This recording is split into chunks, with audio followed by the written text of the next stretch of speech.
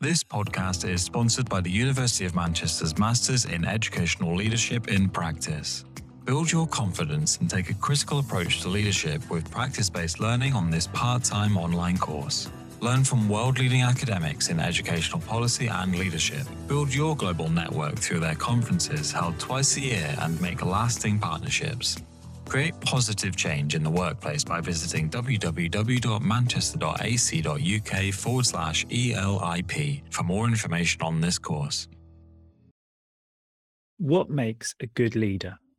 It's a question that always sparks debate and divides opinion within education circles, but at the same time is one that generates responses that will remain consistent from one generation to the next. Integrity, authenticity, these are traits that could just as easily be applied to the great head teachers of today or those who ran schools 100 years ago. But as schools adopt new technology and students spend increasing amounts of time online, what additional skills do school leaders need to enable them to keep pace with a rapidly evolving digital landscape? I'm TES Senior Editor Simon Locke, and today I'll be speaking to Interim CEO at EACT Academy Trust, Tom Campbell, and biology teacher and teaching and learning ambassador Jake Harrison about what digital skills today's leaders really need. While Tom has been in education for 20 years and has led 2 large trusts, Jake is currently studying his MA in Educational Leadership in Practice and will begin his first leadership role in September. I wanted to know what 2 leaders, both at very different stages in their career, think about the digital world that schools now find themselves in, and to ask them what skills the next generation of leaders need to have. Before chatting to Tom and Jake, first I asked TES Senior Analyst Grania Hallahan what she thinks are the most important things today's digitally savvy leaders should be thinking about. There once was a time when the most high-spec piece of kit in the classroom was the chalkboard.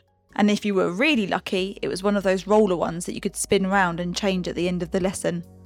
Back then, it would have been hard to imagine all the tech we have in classrooms today.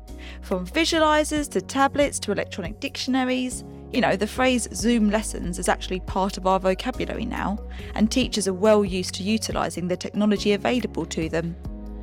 But as we become used to one innovation, so another one comes along. You know, keeping pace with technological advances is a challenge today's school leaders just have to face. Because all of this technology, it isn't a bolt-on, is it? Inviting tech and the digital world into our classrooms and schools isn't a straightforward change, and leaders need to think critically about these decisions. And that thinking should start with safeguarding, because it's inarguably the biggest concern. TES research tells us that 58% of safeguarding incidents are happening either online or on social media. Schools have a responsibility to ensure children aren't put at more risk because of the choices being made around tech and pedagogy. And that constant pull between solving a problem with tech and creating a problem with tech. We have to ask, are we introducing it because it sounds like something we need, or because it actually provides a solution to a problem that we've been looking to solve? Leaders need to be able to examine the evidence when it comes to new tools and systems. And we can't forget the cost of training and upskilling staff to use the new technology. Are we including this in our implementation plans? Are we expecting something to be dropped to make way for this new demand on our time? Otherwise, where will that time be pulled from? We can't just add and add and add. Any new change has to take into account what exists and what time challenges staff already face. All of that said, schools must be open to these new ideas. After all, if we didn't accept the change to digital registers, we'd still be doing them with a pencil and running them over to the office 5 times a day. The days of just a blackboard are gone, and that's a good thing. It's exciting to think what might be next, and I think school leaders who are on the front foot could see the biggest gains. Hello, Tom and Jake, and welcome to the TES podcast. Thank you both for joining me. Tom, Interim CEO at EACT Academy Trust. I'm sure very, very busy, so thank you for making time in your schedule today. Very happy to, Simon. And Jake Harrison, you're a biology teacher at Loreto College in Manchester. You're studying for your MA in Educational Leadership Practice. So got two people here in at opposite ends of perhaps their leadership journeys. Jake, thanks for making time for us today. No, thank you for having me. So I'll crack on then. Tom, leadership. Since you began your path, your ladder in the leadership journey, I guess things have probably changed quite dramatically. The landscape must look quite different. What do you think the sort of big changes are since you began that path? Oh, the massive changes. I mean, I've been teaching for more than 20 years. I've been in senior leadership since around 2006. And to think back to those days, some of the jobs that I've been doing recently didn't exist then. So this was before the advent of multi-academy trusts. So certainly my ambition was to be a head teacher and to run a school as a community. The notion of system leader roles, or apart from running schools, running services such as estates and IT and all of the services that multi-academy trusts have suddenly taken under their wing, that was very alien to me at the time. I think as trusts have evolved, so have the number of leadership roles and the range of leadership roles in the system. And looking back, I'm not quite sure any of the training courses, the original MPQs, really prepared the generation of CEOs of trusts now. I'm not sure they were really prepared for the job or really understood what that job was going to look like in the end. Absolutely, yeah. It's very different in today's world. In terms of we're talking about digital skills today. So in terms of that sort of element of the role, how has that had changed for you? The sort of digitalization of education, if you like. Yeah, I mean, there's clearly changes in terms of teaching and learning and the digitization of the curriculum and devices in classrooms. They're obvious, but from a leadership perspective, if I think back to early 2000s when I was teaching, I couldn't imagine how reliant we've become on technology. If we take safeguarding as one example, I can't imagine leading an effective safeguarding strategy without products such as CPOMs, or other similar products that really enable that fast communication, that insight in terms of tracking and intervention, reporting. So if you take something as fundamental as safeguarding, imagining how we might do that without the use of technology and digital tools is quite scary. And there are other aspects of school leadership where technology has also become a real fundamental. There's a wealth of products out there for assessment and tracking. How we administer examinations, how we support children with SEND. Over the last 20 years, digital ed tech has transformed those areas, hopefully for the better. Do you think that the last couple of years then have seen that sort of that rise in the use of technology really push on? People talk about, obviously remote learning, and that's been a steep learning curve for lots of people. Do you see the last 2 years as presenting quite a lot of extra opportunities and perhaps challenges? Obviously, you mentioned safeguarding there. We know the digital safeguarding has become an issue over the last couple of years with a lot of students spending a lot of time online. Yeah, I think the opportunities from the last 2 years it's just been the huge progress that the workforce have made in terms of digital literacy. There were lots of teachers that were familiar with the tools available, whether that's through Microsoft or Apple or Google. But I think during the lockdown period and the reliance on remote learning, I actually think so many more teachers became expert.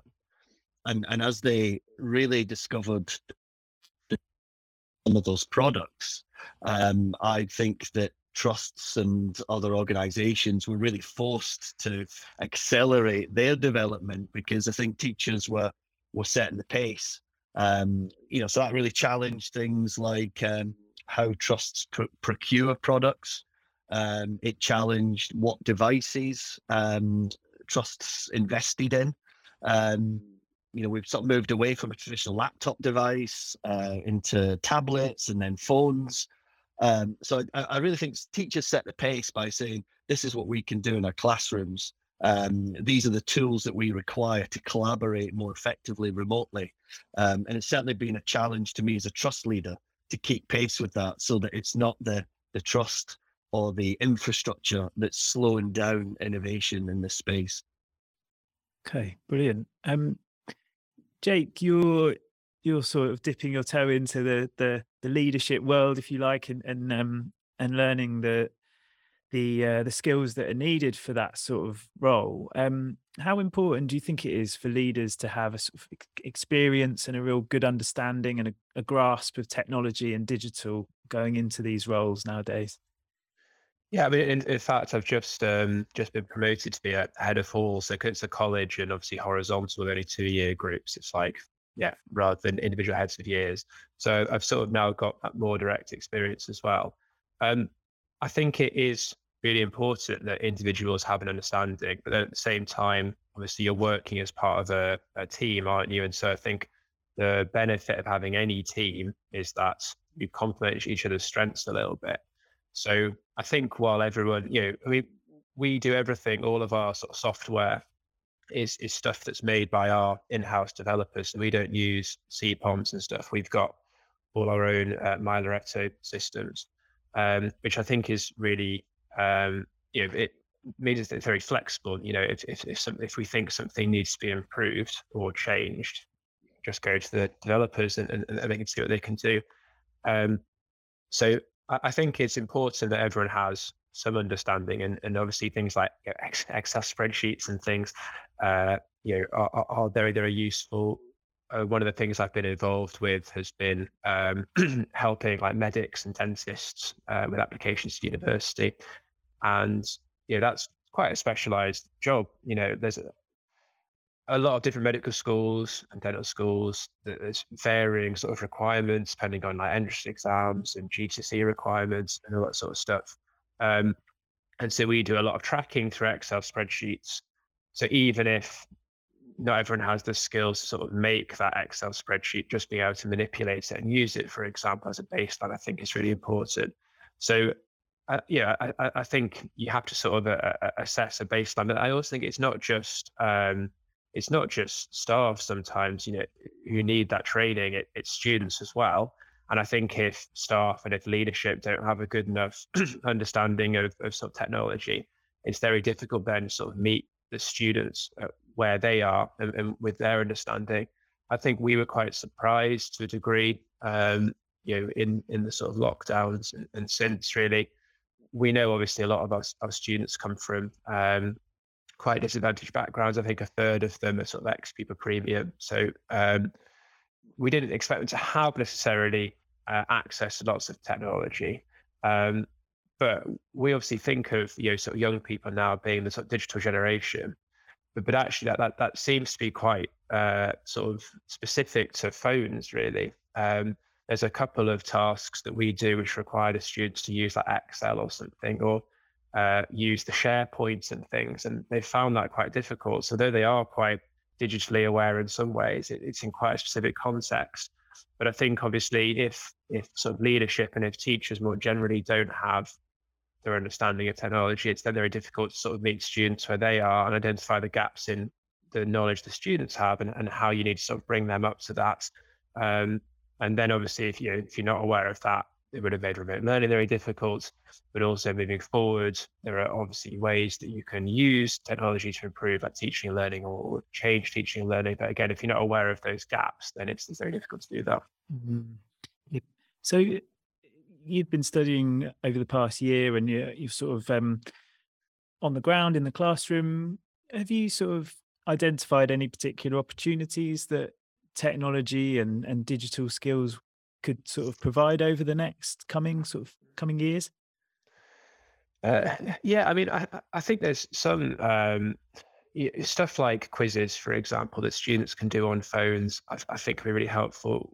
We do more and more, you sort of homework quizzes, for example, where it's online, so that if they're on a long bus journey home or something, they can access that on their phone, so they can sort of make use of that, transit time essentially, because it's difficult to get like a set of notebooks out on a bus, isn't it? I think, and start writing things. But if it's a quiz that you can do on your phone, for example, or if it's an app that you can make flashcards on your phone, I think things like that can be really beneficial for teaching and learning. And then also within the classroom as well, they're not necessarily things like Kahoots and Blooket, and I'm sure other platforms are available, that they can be really helpful because it's just a different way of assessing them. And it obviously, particularly at A level, there's quite a lot of focus on exam questions, and that has to be. But it's I think nice for them sometimes just to be sort of assessed in a different way, so they sort of feel like it's not just exam questions, even if that's what their focus needs to be.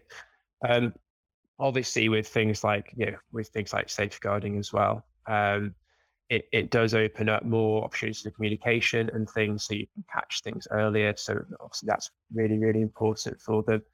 But then I also think it makes it even more necessary that we then provide training, on things that are obviously directly safeguarding related, things like, online extremism, but also other things like misinformation. We've seen, obviously, haven't we, during COVID, how much misinformation can spread online. And I think it opens up a new sort of area really in terms of how you are training students to be aware that not everything they see online is necessarily true. I think it's partly a problem with our curriculum as well. Like, particularly at A level, obviously the focus is, in any education establishment is very much on grades, and that almost disincentivizes. I mean, there's things you have to do about misinformation, obviously, for part of the sort of PHE sort of safeguarding, but there's not really an incentive to develop skills in terms of and this goes beyond digital skills, presentation skills as well. It obviously, at A level, I don't know how much of a biology background you have, but sort of, graphs are all drawn by hand and things. And then when you go off to university, you'll never draw a graph by hand. You'll do it all on graph pads using statistical software. And the curriculum almost hasn't caught up with that. So we don't teach them some of the digital skills that they could really do with at university, using Excel or GraphPad more widely, because the practical endorsement mostly focuses on, and the exams mostly focus on, can you draw a graph by hand, So there's definitely room for improvement. If you are collecting a load of data in a lab, you're not going to do it by hand, but we still focus on that. So there's definitely still room for things there as well. Yeah, so I guess in that situation, you're relying on the digital skills of the educator in the room to supplement the elements of the curriculum where it's still lagging a little bit behind. Yeah, but it's also a time thing, isn't it? Because, obviously, ideally, with enough time, you'd like to be able to do that. But if, if something then happens where you then don't have that time, well, obviously, you're going to, it's nice to be able to teach digital skills, but you're not going to prioritize that over the curriculum that they need. Of course. You mentioned about students having sort of digital skills, although some of them being quite specific. And when you think of digital, you often think of skills perhaps coming from the bottom up, and students educating teachers, teachers educating the leaders. And do you think that the next generation of leaders can bring quite a lot of sort of innovation to sort of, I don't know, Matt CEOs, for example? What sort of examples? I think that sort of links in a little bit again to what we're teaching current young people, isn't it, in terms of the skills that they're bringing forward. Yeah, I don't think it necessarily follows generational lines, though. There are some people in my generation who love technology and really get on board with it. Equally, it's not necessarily true for everybody. I ended up doing quite a lot of inset about online learning, both for staff and for students. But actually, before that, I'd never have described myself as someone who was particularly good with technology at all. it just came from necessity, really. But it wasn't just me doing that. I did quite a lot, but there are other people not of my generation, not of my age group, who were just as innovative and willing to try different things out. I don't know if it's necessarily so much about the sort of the generation as it is about the sort of structures in place that encourage a bit of experimentation, encourage that sort of freedom of thought, and enables that discussion about different things that can that can happen. I think it's also about having a varied leadership team. The head of developers is on our management team because obviously he is an expert in technology. So I think there will definitely be things that the next generation of leaders can bring, and partly because of the experience they've had with COVID, but also because when they've been through university, they will have been exposed to sort of more technology. And I think the more exposure you have, the more confident you feel with it, again, the more willing you are to try things out. But a lot of the big leaps forward that we've had with technology haven't necessarily come from people who've had lots of exposure to IT at university. It's come from necessity, having to try things out, and then just seeing what works, really. Tom, how easy is it for, say, someone on a senior leadership team at one of your schools to innovate digitally and bring something new to the table, or does it happen higher up the sort of MAT hierarchy than that? Yeah, I think I agree with a lot of Jake's points that in my view, digital is an area where culture eats strategy for breakfast. So a well-used phrase, and I see many MATs with digital strategies, and I almost think they're outdated the minute they've put pen to paper, and it ignores the innovation that's taken place. It's been driven by practitioners in the classroom. So as trusts, I've described DEAC, we're a human capital organization. We're a group of adults working with groups of children, and what's important isn't necessarily the formal infrastructure around IT. What is interesting is how practitioners are developing technology to provide solutions for the children that they teach. I was really interested to hear Jake say things like that at his school they're possibly not buying in off-the-shelf products, but have reached a level of sophistication where they're creating their own products to perform the same function. And that's certainly something I would describe as a postmodern era of digital and ed tech in schools. If you think modernity was websites, VLEs, laptops in classrooms, we've moved away from that now, and we've got a level of sophistication where practitioners can create their own apps. They can create their own tools. They can create their own digital resources. So the market needs to change slightly to recognize that over time, schools have got the knowledge and the expertise in-house to create bespoke solutions, whether those are teaching and learning solutions or even management solutions. One of the things that I wrestle with at the moment is in the white paper, one of the big priorities around extending the school day. And it just seems to me that sort of statement's about 20 years late. We had extended schools, 20 odd years ago. We moved into through lockdown and understanding that learning is 24/7. That through technology, children are learning, all of the time, and adults are working all the time, sometimes unhealthily. So in schools, we spend £600 million per year on supply teaching.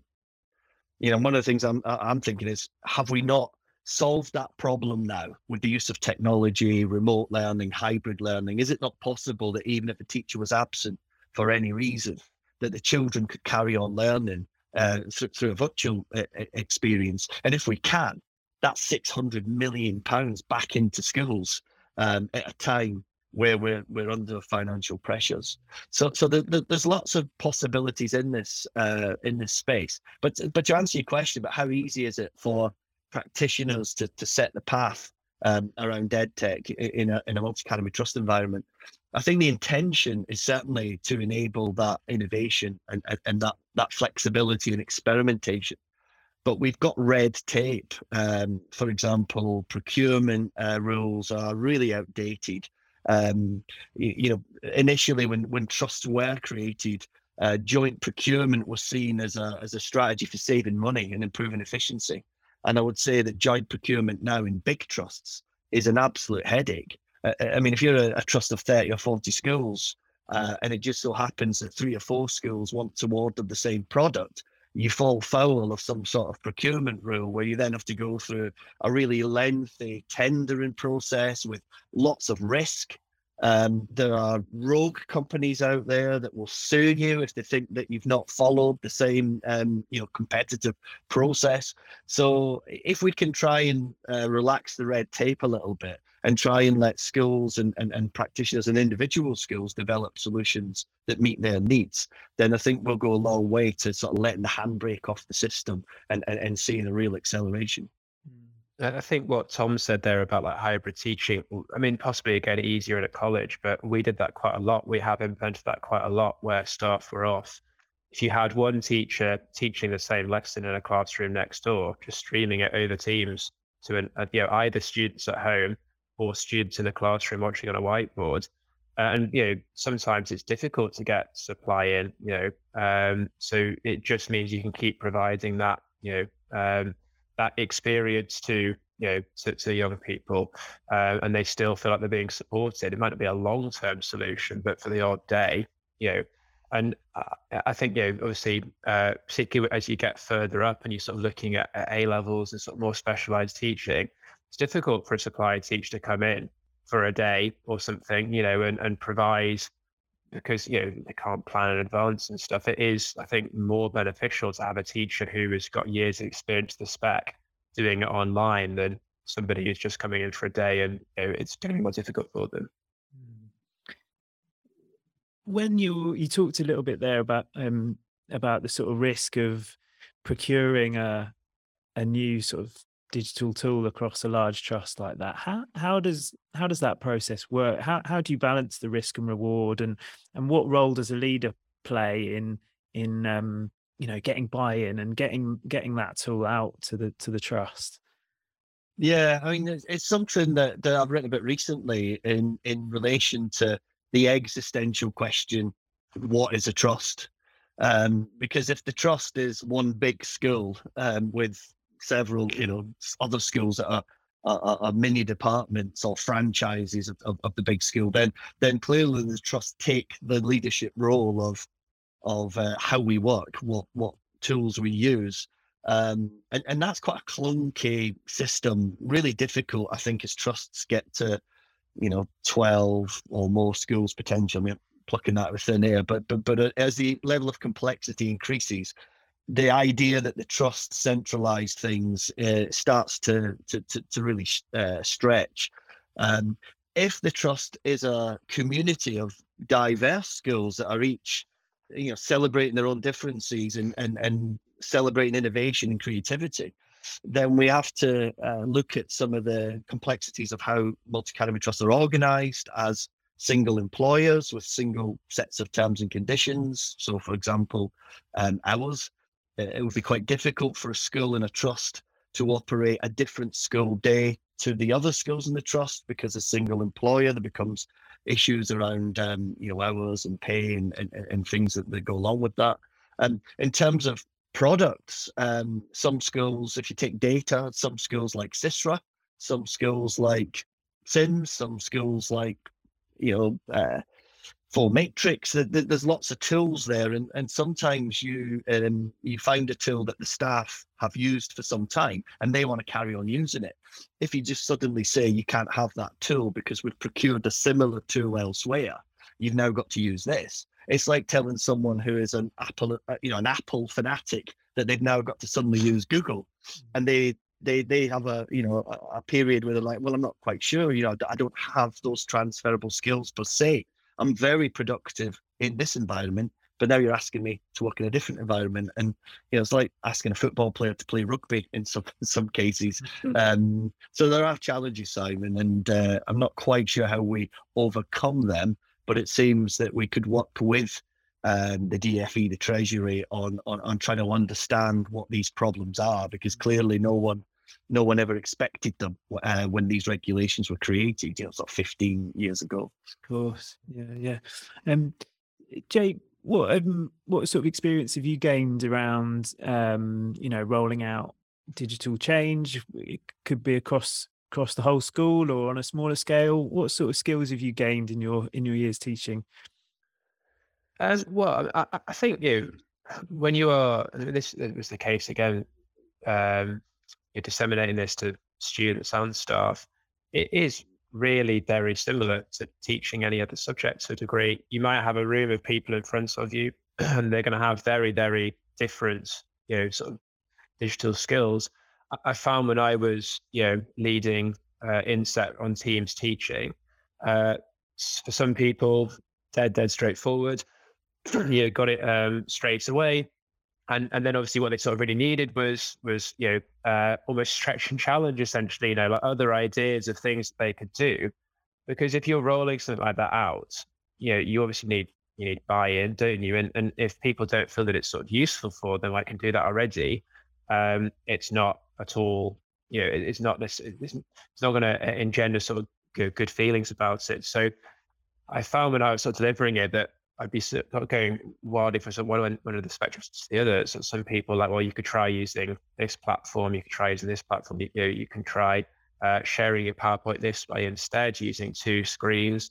And whereas for other staff, it was more okay. So this is the sort of more basic level, how to upload a PowerPoint into Teams, and how to just basically record yourself or share a lesson. I think it's difficult with technology because there are some things it's really, really great for. And I mentioned like quizzes, self-marking quizzes. I think if you can use technology to sort of like reduce the admin workload for teachers in some cases, quite often if you look at like surveys of teachers about their job satisfaction, and obviously we've got a big retention crisis at the moment and a recruitment crisis, the teaching they enjoy. And obviously there are the ways that technology can help them. But I think that the real way that technology can be useful is that if it can remove or aid some of those admin tasks, it frees up more time for teachers to do the bits of teaching they actually enjoy, the sort of supporting the students, and less of the having to sort of mark lots of multiple choice quizzes or things instead. Because with technology, sometimes I've seen, for example, PGCE students, and I know anecdotally of people who've come to sort of interviews, and they'll try and use some sort of technology, but sometimes you think like, is that actually useful? If you're doing this online quiz, are you really seeing like how they're actually learning? It's sort of fun for them, and that's useful sometimes, but is it really aiding their learning? But also like people go to sort of job interviews and things, and then maybe infrastructure in schools is very different. And again, it's been in the news quite a lot, hasn't it? A lot of schools are really struggling for funding, and buildings falling down, let alone having up-to-date IT. Going to interviews, planning an entire lesson sort of based around digital things, again, some quizzes and stuff, and the infrastructure isn't there, and the entire lesson sort of falls flat. So I think you can almost go too far in promoting it. And I think one of the most important things you have to sort of get across almost is like balance, and like when it is useful, but also like when actually, this makes it sound very old fashioned, but sometimes the old ways are best. It's great for communication, great sometimes for admin tasks, and great sometimes in classrooms. That doesn't mean it should be a wholesale shift to just technology. Some of the more old fashioned methods of teaching still are the best, I think. Yeah. And Jake, you're sort of studying your MA at the moment, and Tom, feel free to chip in this one. But I just wanted to ask you about, obviously, you're part of what you're doing is probably quite research led, looking at evidence. How important is that when it comes to digital? I mean, there's probably less research around the current trends as there are around the sort of classic teaching techniques, obviously. But how important is it to have a good understanding of research in general and how to assess evidence and those types of skills? I think definitely assessing evidence. I mean, one of the sort of things that I've really found, because I again come from a science background, the way that you'd carry out an investigation in a lab, looking at cells or something, is obviously very, very different to the way that you'd go about that in a classroom.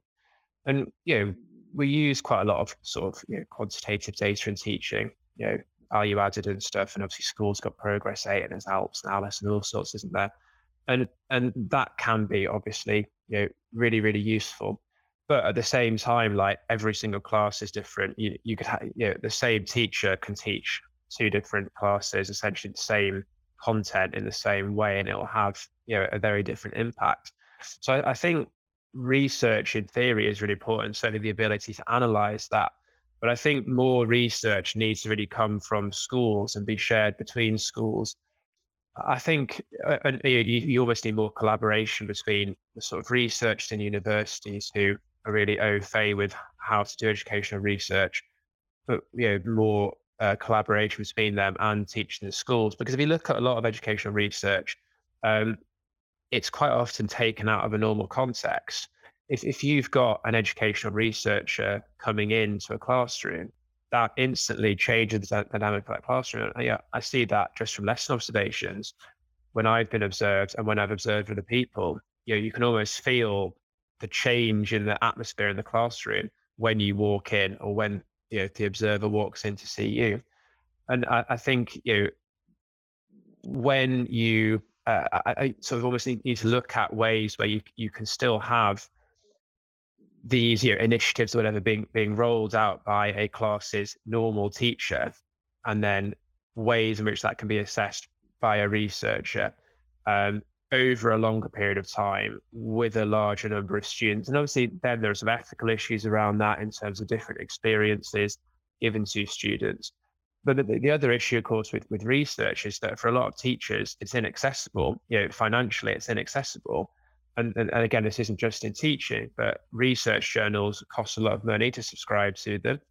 Schools don't have any money. So, given the choice between buying a new set of materials or refocusing a classroom and subscribing to an educational journal for a year, well, they're not going to choose the educational journal with the best one in the world. So much of the research is inaccessible.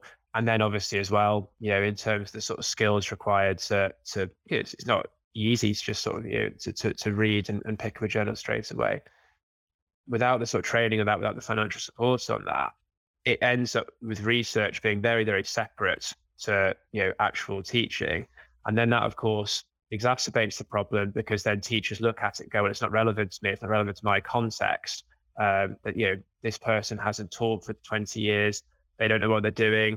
Well, they know what they're doing in terms of research, but you need that collaboration between current teachers. Otherwise, it just doesn't sort of, again, it's that same thing of, I think, if you're trying to roll something out, you need buy-in. If people don't see it as being useful, it's much more difficult to achieve that buy-in. And so you need to look at ways of increasing that communication, really.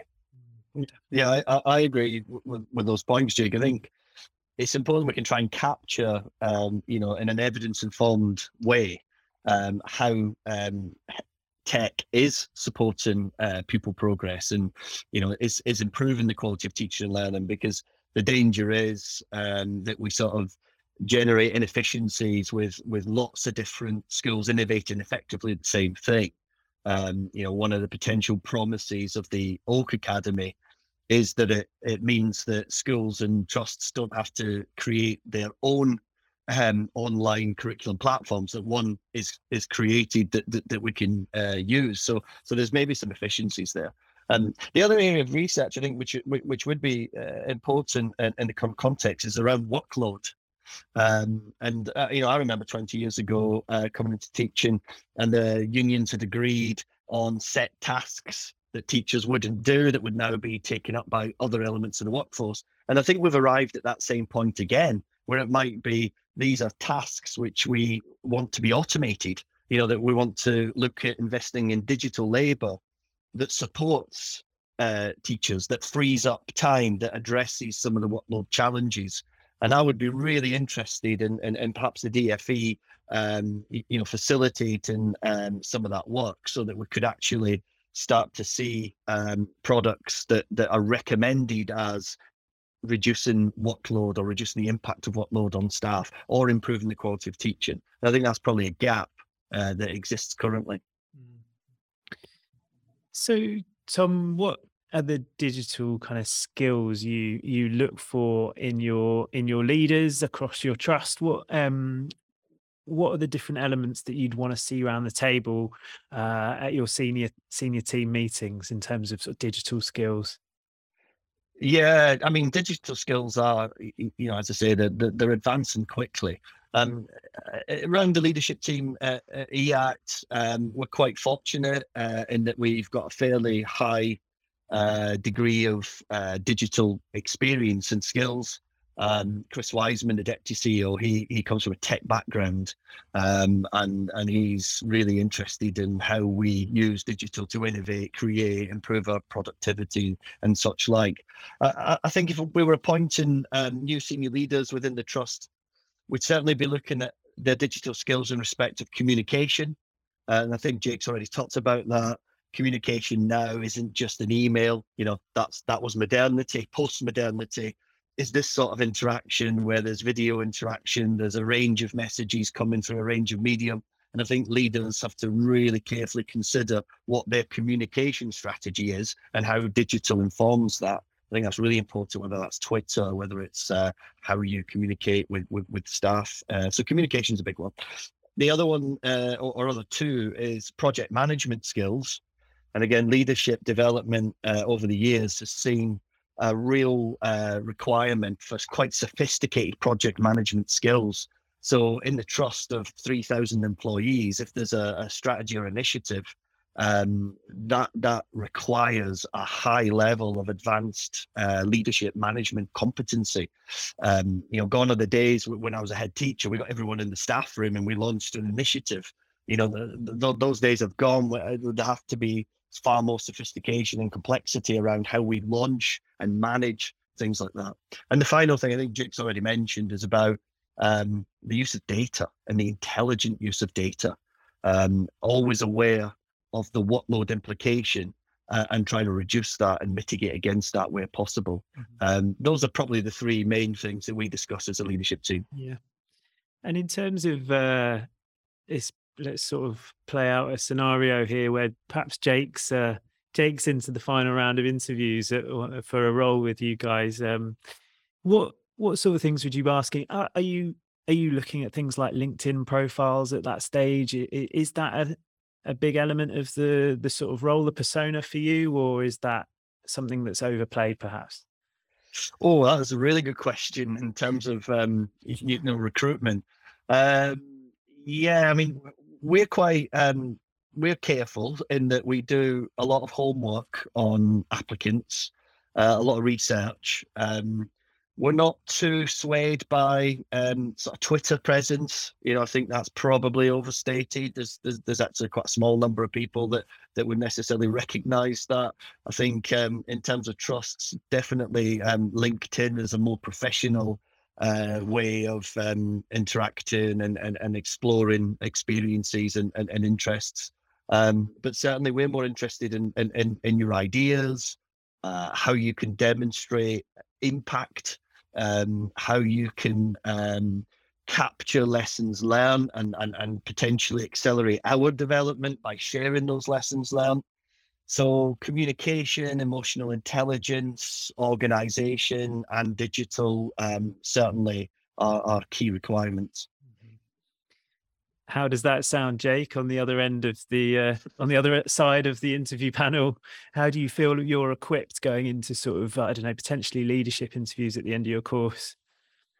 Well, I mean, obviously, like I said, I've very recently, been through an interview, which obviously went well.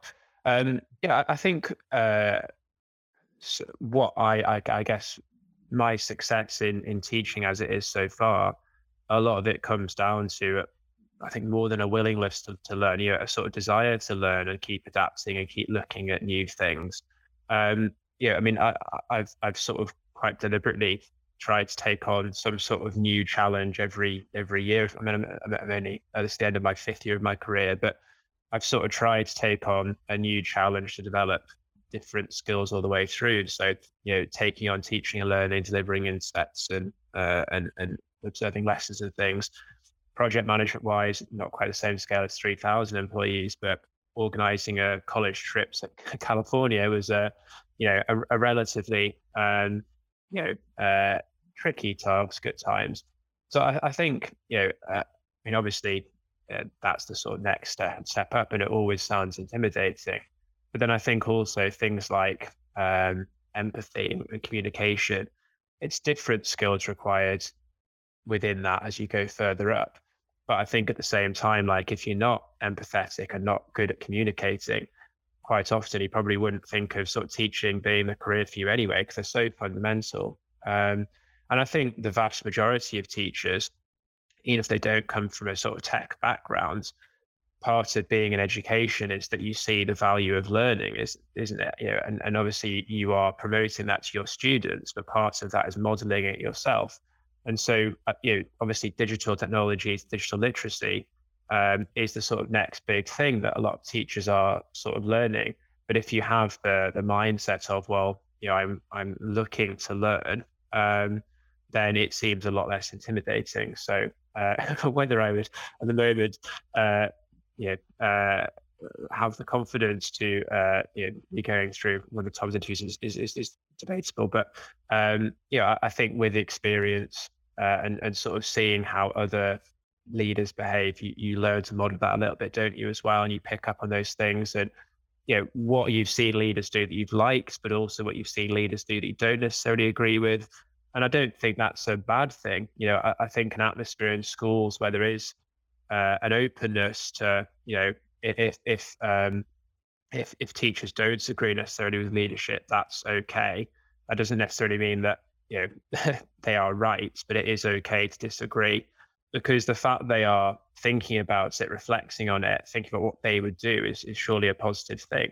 Positive for the school and positive for them. So I think they are obviously skills that require development in different ways, but it just takes practice, doesn't it, really? Yeah, brilliant. Yeah, I think you're right. Having the skills is one thing, but the sort of mindset to adapt and change and adopt digital practices is probably half the battle. But yeah, brilliant.